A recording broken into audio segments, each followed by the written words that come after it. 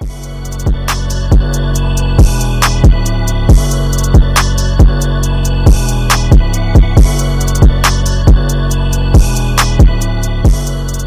and gentlemen, welcome to another episode of Grizzly Bear Blues Live. I am your host, Joe Mullinax. I'm joined by my co-host, Parker Fleming, who I will bring in here momentarily. However you're enjoying the podcast, whether it's Google Podcasts, Stitcher, Spotify, iTunes, iTunes doesn't exist anymore. Shows how old I am.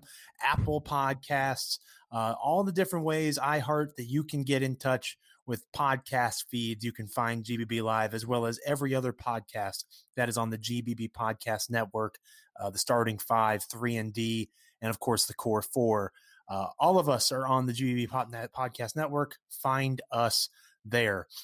Ways to get in touch with the show: you can follow me on Twitter at Joe Mullinax. You can follow Parker on Twitter at Paca_Flocka. You can follow the blog that I'm the site manager for, that Parker is the associate editor for, grizzlybearblues.com, at SBN Grizzlies. We've had a busy day over there as we record this on a Thursday night. And you can follow this podcast, of course, at GBB Live, and you can follow the blog itself at SBN Grizzlies. So lots of ways to get in touch with the show. We'll talk about the question of the day and all those other things in the second segment, the stuff that we were originally going to talk about throughout the entire episode. But of course, there was some breaking news on Thursday. Everybody was kind of expecting it. And Parker, you had the opportunity to be on the media availability with Taylor Jenkins, the head coach of the Grizzlies, and of course, the newly minted, already expected, never really in doubt, but the 2019-2020 NBA Rookie of the Year, Ja Morant. That had to be pretty special to be able to be in that media availability and see the excitement that Morant had, considering his story, considering the way he came up into the league to get to the point that he is now as, one of the top young players in the National Basketball Association. That has to be surreal. And you probably, knowing Ja and how humble he can be, or at least getting to know him from just listening to him talk. I'm not buddies with him, but just following him through the restart and the media availabilities, he's a humble guy. This probably was a moment that, he had only really kind of dreamed about, and it was pretty cool to see it come true. Oh, absolutely. And I got to thank you for letting me take the reins on this one. I guess it's a perk of not being a parent yet.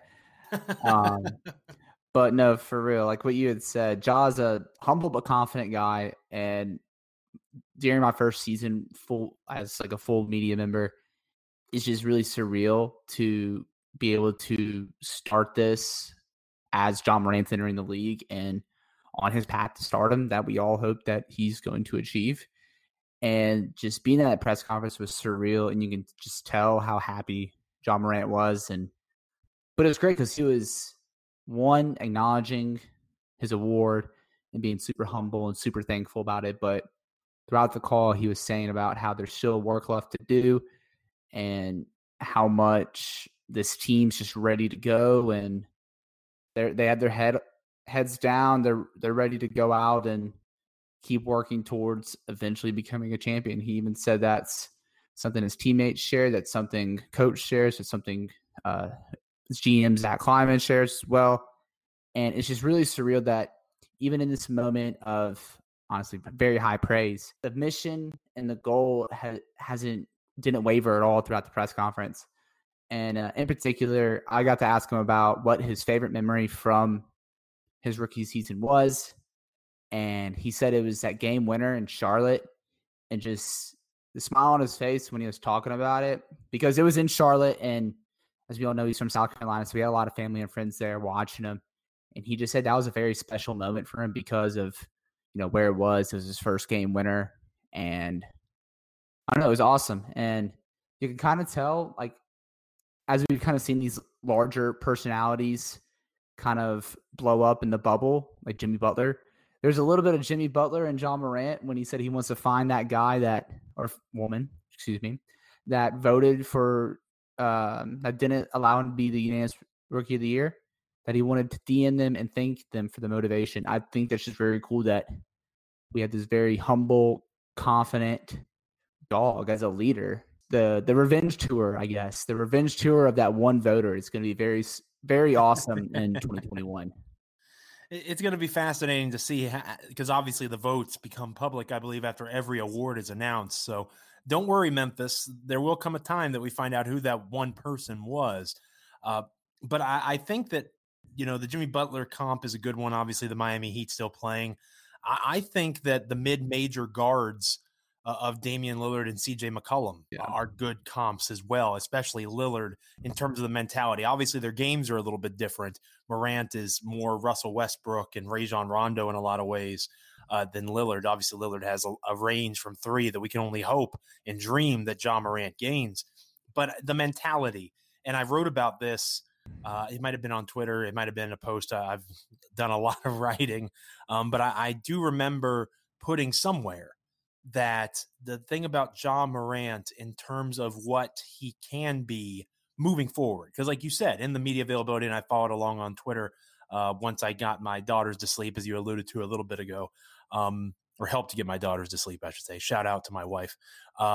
It really is something to look at, the confidence that he has, how he looks to his teammates, his coaches. He really is very intrinsically focused on how the organization can improve.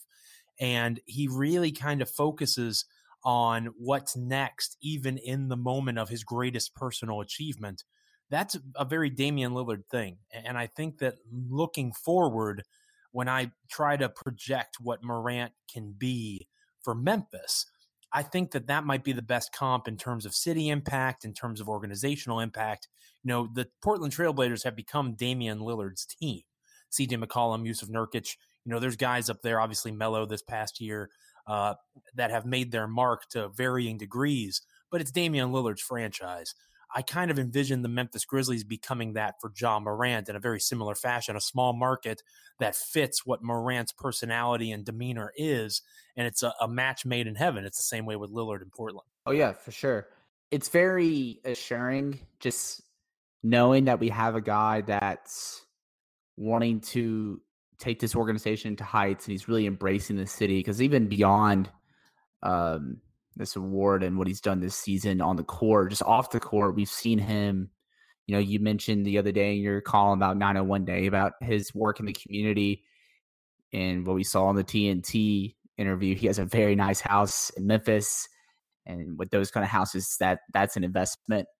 And then we've also seen him do pickup runs against other Memphis athletes, both high school, college, professional athletes. And there's just this investment in the city. And as we're seeing right now, where the national media is being dominated with where's Giannis going next talks, it's very assuring, that Memphis has a guy that wants to make Memphis his, and he wants to take the Memphis Grizzlies to that level that we've never, ever achieved before. And as long as the Grizzlies are a functional organization, which, Zach Kleiman and company, I think, have shown that they can be that, at least to this point in their tenure, he's probably going to be sticking around at least for the next, 7 or 8 years. That's one of the gifts of restricted free agency when it comes to being a small market team and building through the draft. You have that chance when you get an opportunity like a generational talent like Ja Morant appears to be.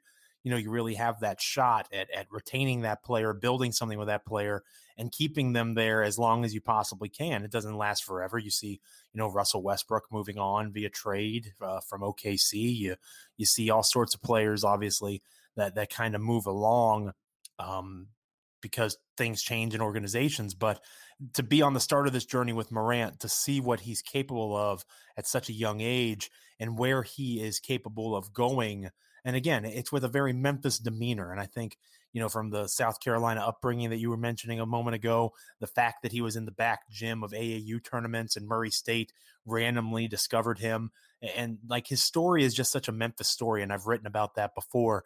It really is cool to see how these two have kind of found each other, the city of Memphis and the Grizzlies and Ja Morant, and to see what this next evolution of what this franchise is going to be beyond the core four.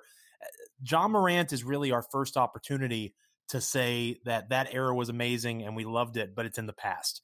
You know what I mean? Like, I feel like the last 2 years when Mark and Mike were still here, you were holding on to something. And then even with the arrival of Ja, it felt like you were you couldn't quite close that chapter just yet for whatever reason, because Mike hadn't, had his first home game after the trade. Obviously, Marc Gasol never really got that chance because of the pandemic.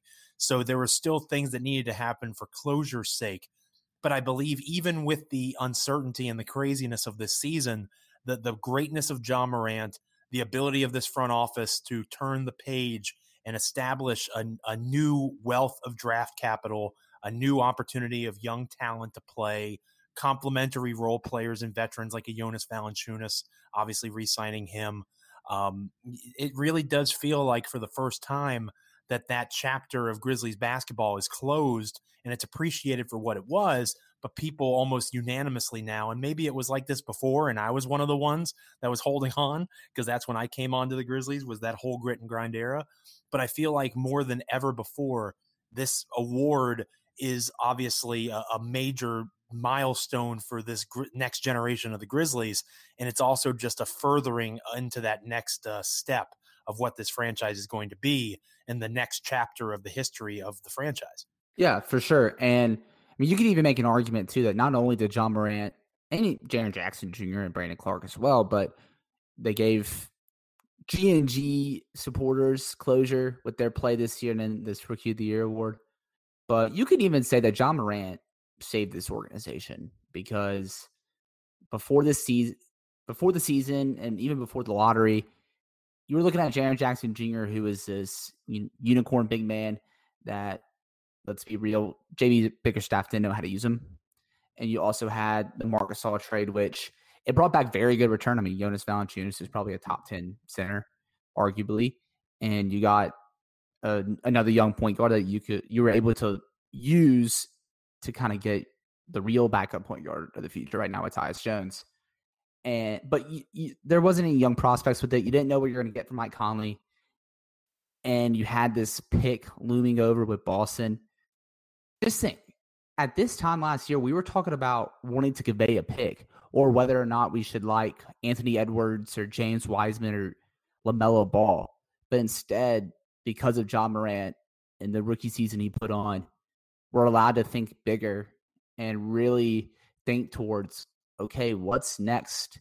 And what does this team need to go up to the top of the Western Conference and potentially compete for championships? And that's just surreal to me. I didn't think we'd be having these conversations in September of 2020. It is September of 2020, isn't it? And it's kind of weird to put it in that perspective, because you look at, I mean, if we were in a normal year, we would be starting up preparations for the next season, right? Like training camp would be opening up in October or late September. And, you're getting ready for the 2020-2021 campaign. Obviously, we are in anything but a normal year. The playoffs for the previous season are still going on. So it's just a strange all around thing to experience. But to be what Ja Morant was for this franchise, for this organization, it really is a testament to his mental toughness, his upbringing, the way that he came into the league. He just really has personified that grittiness that is Memphis, and it's not a cliche. And I think that anybody that's been to the city, anybody that's been to a Grizzlies game, anyone who, has spent any reasonable amount of time in and around that area knows exactly what I'm talking about. The city is unique to any place that I've ever been to in my life in terms of its soul, its passion, its spirit. And Ja Morant, even though actually, that's not true. I've seen him once when I covered the Grizzlies game when they came to DC. That was his first triple-double. I covered that game. So I did get to see Ja in person. Just watching him, the way he carries himself, both in person and beyond, of course, it really is a match made in heaven. The Grizzlies caught lightning in a bottle. And obviously Zion Williamson is tremendously talented. The fact he got one first place vote is absurd, but that is what it is, ruining the unanimous opportunity. But Ja still pretty darn close to unanimous, so that's okay. Kendrick Nunn had a good year for Miami, but he's maybe their fourth or fifth best player. Ja Morant was the home run pick. We had that pre-write ready for almost 2 weeks now. We were ready for Ja being named the Rookie of the Year. Congratulations to Ja Morant. What an amazing, amazing accomplishment. And I think even more than the award, and Parker, I think you'll agree with this in terms of if you asked Ja what he preferred, and this wouldn't be a question for tonight because he obviously should get the individual accolades that he has. I think he would almost rather celebrate, aside from this evening, the fact that this team was 2 wins away from the playoffs when they were widely viewed as one of the 8 or 6 worst teams in the NBA. I think he would put that on a pedestal more than this individual accolade. And you kind of got that vibe from his answers to questions, talking about Brandon Clarke, how he should have been a finalist and he's a first-team All-NBA player, talking about the coaching staff, talking about all the work that had been done by the team as a whole. I think that if you asked him, again, not tonight because he's dancing with his daughter with the trophy and taking pictures, and I think it's okay to be selfish for a night, but ask him any other day, what do you think is more valuable? And perhaps even today as well, he's probably saying the fact that that team with Morant as the leader overachieved almost, or I mean, I would argue they were the second biggest overachieving team in the NBA behind the Oklahoma City Thunder. Oh yeah, for sure. I agree, Joe. I really couldn't say it better myself. Come on, Parker. This is a podcast. You got to give me something. That's true. That's true. But no, yeah, from Ja Stop Morant, agreeing with me. I'm sure. I have a feeling in the second segment you're going to disagree with me a little bit more, which is good. But yeah, I probably will. We probably have differing answers for the question of the day. But you hit the nail on the head. It's really surreal. Because I mean, think about all the publicity, fame, and hype Ja Morant got over the year. And this is a guy who came from Murray State, and he was found in the back of a gym at some camp. And he's from a small town in South Carolina. And all of a sudden he's become, you can argue that with the amount of hype that he got very high star hype. I mean, I remember reading something from The Athletic that I think they had Ja Morant 5 in the watchability rankings among all-stars, or not all-stars, among anybody in the league. And that included guys like LeBron James and Luka Doncic, Giannis Antetokounmpo. And the fact that he still remained humble and kind of just remember where he came from and still gives the recognition to his teammates, such as, Brandon Clarke and Jaren Jackson Jr., that's really cool. And it's very surreal, especially in this day and age of social media, to have a superstar with that kind of mentality. It really is impressive. And I think that every accolade, every, bit of information that we have on him, he's just really a remarkable young man in terms of the way that he carries himself, the maturity he has, both playing the game and off the court. To be a lead guard as a rookie, look at Mike Conley, the greatest point guard in Grizzlies history. Ja Morant, if he keeps playing like this and on this trajectory, that won't be the case in the next couple of years. But currently, given the body of work, the greatest point guard in Grizzlies history, he struggled out of the gate.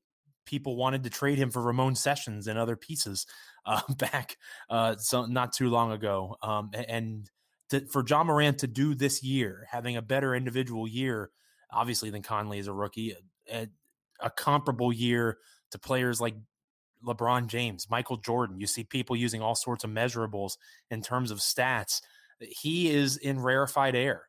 And I don't think that's something that you can overstate or over speculate or, underappreciate, hopefully, that how lucky Memphis truly was to wind up at number 2. And again, they would have been lucky to be number 1. If Zion was healthy, this probably would have been his award. People need to be honest about that. But the greatest ability in life a lot of times is availability. Ja Morant was, Zion wasn't able to be, and Ja had a body of work that was really, really impressive, getting the Grizzlies within 2 victories of the playoffs this year. You're listening to GBB Live. I'm talking with my co-host Parker Fleming this week. We just wrapped up talking Ja Morant and Rookie of the Year. When we come back in our final segment of the show, we're going to break down a little activity that I did on NBA Twitter, a mock draft that I have a feeling Parker is going to disagree with me with some of the things I did, but I'm going to explain myself here in a moment. Do not go anywhere. You're listening to GBB Live. Welcome back, ladies and gentlemen, to Grizzly Bear Blues Live. I am your host, Joe Monax. I'm joined this episode by my co-host, Parker Fleming. Again, congratulations to Ja Morant, the 2019-2020 Rookie of the Year. Enjoy the night, Ja, because over at grizzlybearblues.com, we've already moved on. I know the playoffs are still going on. Obviously, you won your award. That's fantastic. We're thinking ahead to the offseason. Mock draft season is upon us. one of the favorite pastimes at grizzlybearblues.com. Our community mock draft will be returning for all of you that are fans of that show. That eventually will come back. But it was the first mock draft of the year that I had an opportunity to participate in.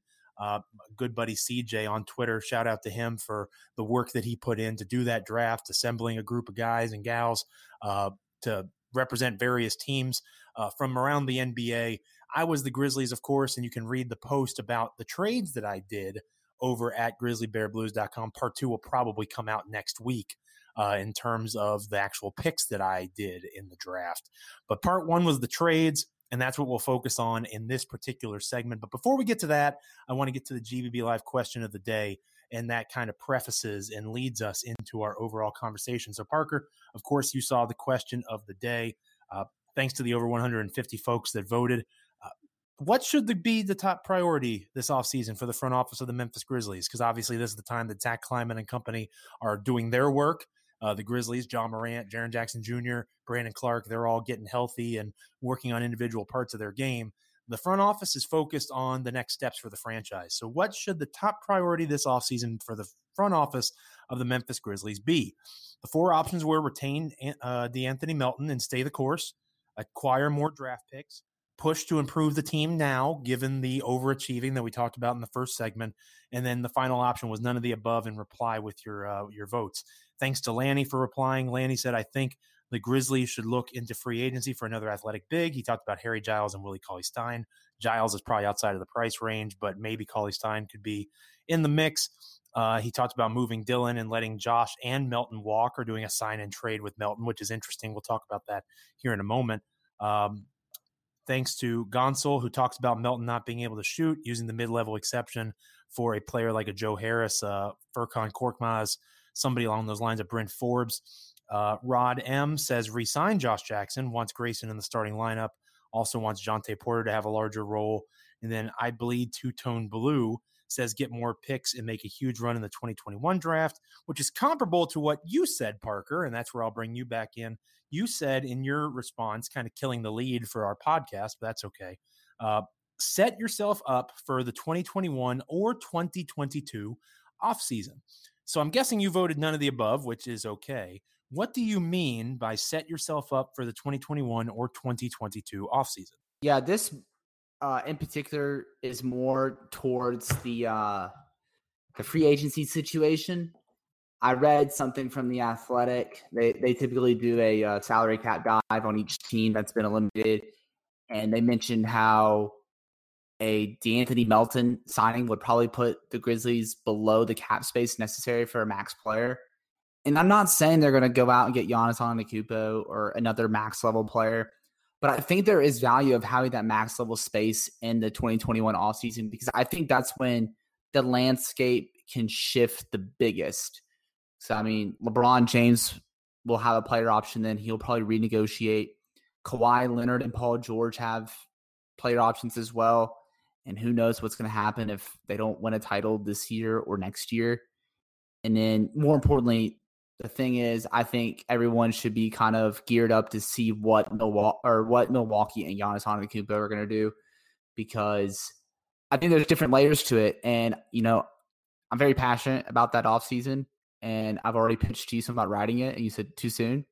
But there's so many different layers to it. You have, on one side, you have Toronto and Miami as notable chasers and potential frontrunners for Giannis Antetokounmpo. And both of those teams have pretty big name restricted free agents that could be awesome fits here. In Toronto, they have OG Anunoby, and he would be an awesome positionless defender who can also space the floor and spot up from three, put the ball on the floor. And he's already played at a high level playing with the Toronto Raptors. If they're chasing Giannis Antetokounmpo or another max level free agent, they may not be able to afford to bring him back. I'm not saying throw an entire bag at him like a Chandler Parsons level bag, but make them sweat a little bit and make them really assess their priorities. And I'm thinking that same exact thing with Miami Heat, who have already been notable to be geared up for the 2021 offseason with Giannis Antetokounmpo and Victor Oladipo. And Heat culture has been the big thing in the bubble, highlighted by Jimmy Butler, Goran Dragic, Bam Adebayo, and Tyler Hero. But probably the most glamorous free agent fit for the Grizzlies is in that free agent class as a restricted free agent. That's Duncan Robinson, who was near record books for what he did as a shooter this season. And imagining him and Coach Jingis' system as Ja Morant's driving and kicking out to Duncan Robinson, can't help but salivate at that thought. And even the other layer to that too is, what if Giannis leaves? Where will Milwaukee pivot? If you have that max level space, you can absorb the remaining 3 years of Chris Middleton's deal.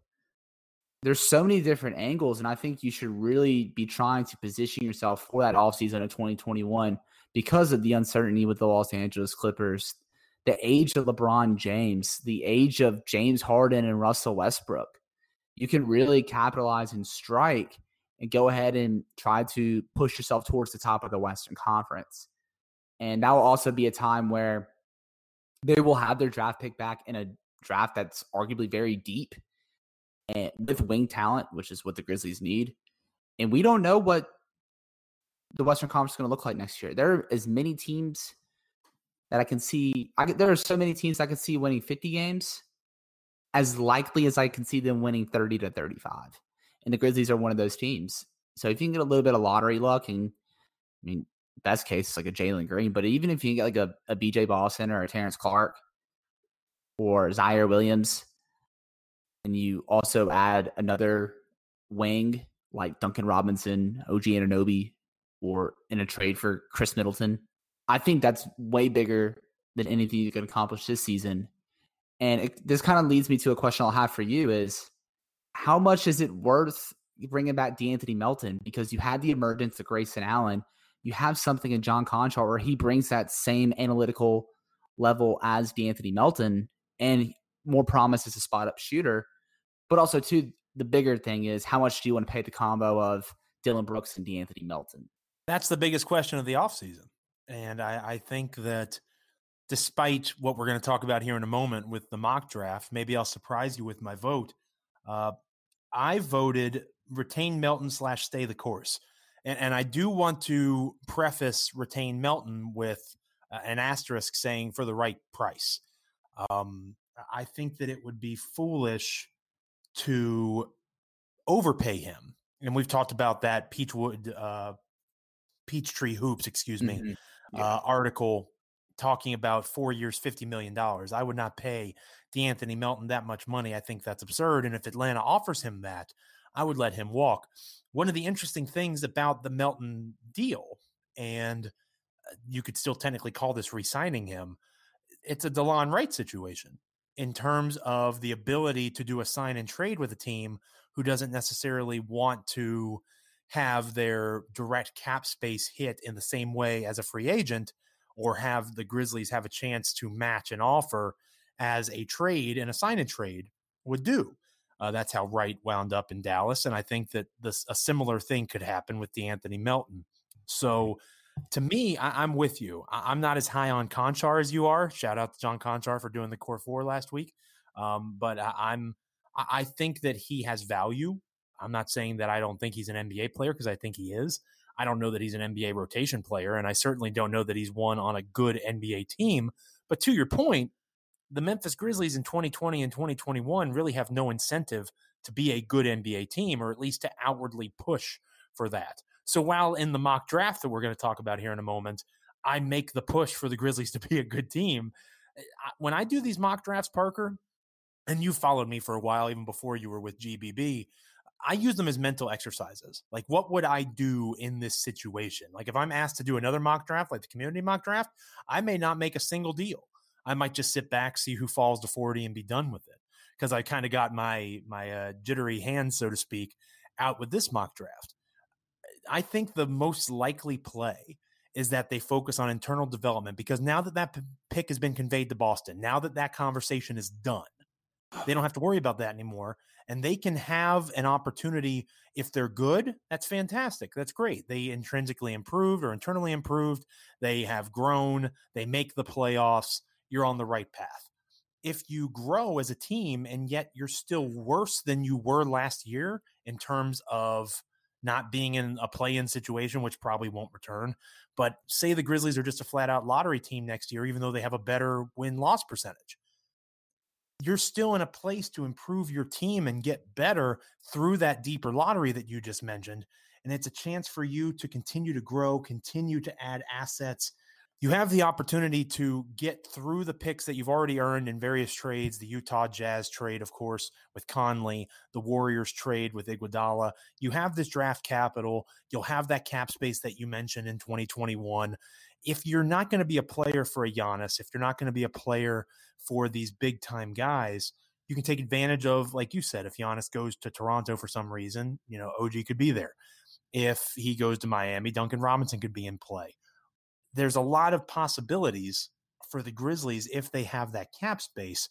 To use it wouldn't necessarily be the wisest idea because of limiting what you're capable of doing in the long term with young talent in particular. Now, obviously, in the mock draft that I did the exact opposite of that. I went out and got Tobias Harris, which you could argue is one of the worst worst contracts in the entire NBA. But I got him for essentially nothing. Grayson Allen was the best piece in that trade. I know you love Grayson, but it was Kyle Anderson, Gorgui Dieng, and Grayson Allen for Tobias Harris. That's a fleecing in terms of value. Tobias Harris is a top 40 NBA player, and his contract's bad, but the money isn't as important to Memphis in the here and now because their best players, Ja Morant, Jaren Jackson Jr., and Brandon Clark, are all on rookie scale contracts. So you can take on that money and prove yourself in the here and now, and it won't hurt your books as much as it would hurt another team. Same thing can be said for the trades that I made involving Jonas Valanciunas, moving on from him, trading Valanciunas and Justice Winslow for J.J. Redick, Troy Brown, Thomas Bryant, another first-round pick down the road.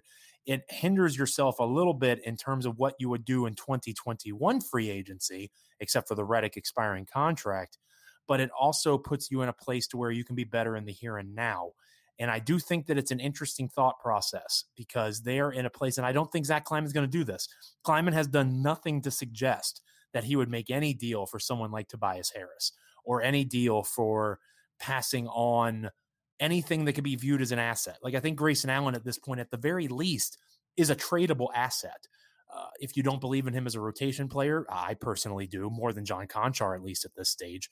But if you don't think Grayson Allen is a rotation player, he proved in the bubble that he's an athletic player that can play on the wing and hit the three. That holds value in the NBA. You can tag him to Gorgui Dieng in a trade and improve your return. So I think that they are not going to be loose with those types of assets. I think that they're going to play them close to the chest. I think they're going to see what this team looks like with Justice Winslow. I do believe that Kleiman and company view the Winslow deal as the major move of this offseason. I could see them trying to acquire another second-round pick because this draft is fairly deep. People talk about how shallow it is at the top. I think you could argue that between 20 and 40 in this draft, they're comparable players. Somebody that you take at 20, you could possibly take at 40 and vice versa. So it's a situation where I think they're going to be patient.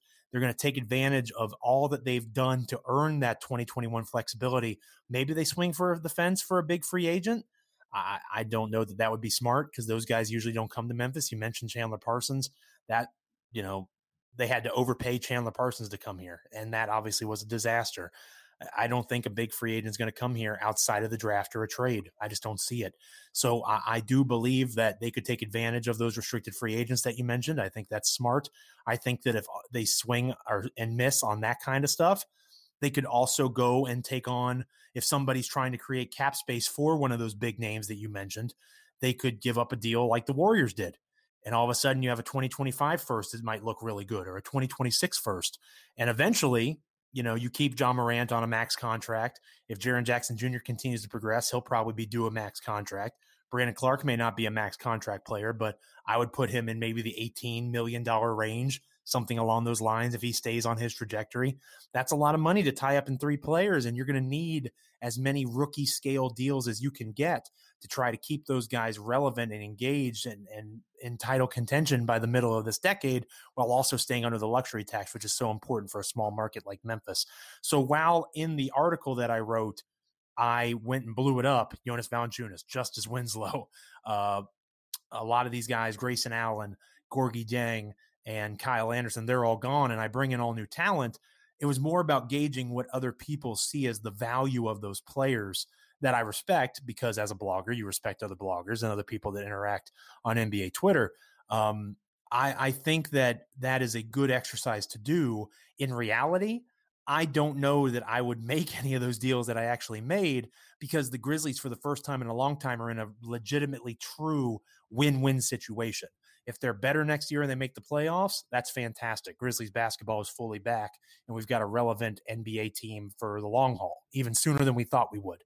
If they don't, you have a lottery pick, like you mentioned, in a deeper draft, an additional asset to add to the team, plus other picks, plus the young talent like a Grayson Allen, plus whatever you do with the Anthony Melton, if you sign him to a team-friendly deal or if you do a sign and trade. There's just so much room for them to work and grow within the organization that they've created that it doesn't make a ton of sense for them to make an all-in push right now. And that might frustrate some Grizzlies fans that want them to continue on this trajectory, but I don't want people to see a possible step back from the playoffs as a step back as an organization. Sometimes you have to go back a little bit to gain ground moving forward. And I could definitely see the upcoming season being something along those lines. Yeah. And honestly, you said I was going to disagree with you on some of these trades and some of these moves, but I really don't. I mentioned I think the one thing we disagree on is the value of Grayson Allen. For example, like with the Buddy Hield trade he posted last week, I'm in the ballpark where if you trade Grayson Allen for another 3-point shooter, you're still going to have a 3-point shooting problem, because at the end of the day, you just don't have – you have shooting, but I think shooting should also be a little bit of like quantity over quality, if that makes sense. Like you want as many as possible, and you're giving up – while you're getting one back, you're also giving up one.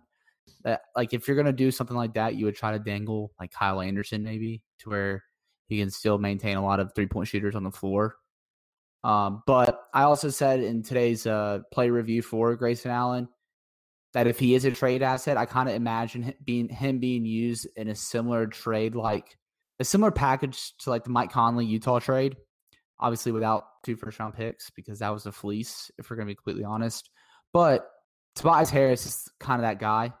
I mean, he's a little bit of an overpaid contract, but at the end of the day, he's a borderline all-star player who fills a need, and you make that trade in a heartbeat. I do agree on getting more picks as well. Is something that you did in there, because as we've seen the past couple years, especially with these good developmental programs like the Toronto Raptors, Miami Heat, the San Antonio Spurs, is they really know how to use that G League. And the Memphis Grizzlies have a luxury having their team 30 minutes down I-55, and you could stash some of those picks over in the G League and just let them develop for a year before bringing them on into the main roster, or even just using them as trade assets. And finally, that Washington-Memphis trade. For one, you refilled my the void left from Grayson Allen with JJ Redick, my first ever favorite college basketball player. But also, too, Thomas Bryant and Troy Brown would be awesome, because I think in Washington, their cast is kind of the young guys that can be built around going forward, whereas in Memphis, they would be seen more as the guys you can put around John Morant and Jaren Jackson Jr. going forward. You're not building around them. You're using them to build around John Morant and Jaren Jackson Jr. I think that's valuable. You said that Thomas Bryant might be one of the best fourth bigs in the NBA. I think he would be the best fourth big in the NBA. I mean, he's a big bruising body, can rebound, block shots, stretch the floor, everything you want in a modern NBA big man, and having that as your fourth big while he's also 23 years old, that's huge. So well done. I think Zach Kleiman would be very proud of you, Joe. Well, I appreciate that. And I do think that aside from losing that flexibility, which I do think is very valuable, and I just like to play devil's advocate and be contrarian on Twitter sometimes, as you know at this stage, Parker. I do think that there's value in that flexibility, but there's also value in showing Ja and Jaren that you're willing to be competitive as much as possible and, and feeding that fire and saying, you guys overachieve. We're going to add to the talent level and see how far we can push this thing. Tobias Harris is the prototypical third guy. Again, you got to ignore that contract as best you can because it doesn't matter with the money. It's different than Chandler Parsons because Mark and Mike were already maxed out.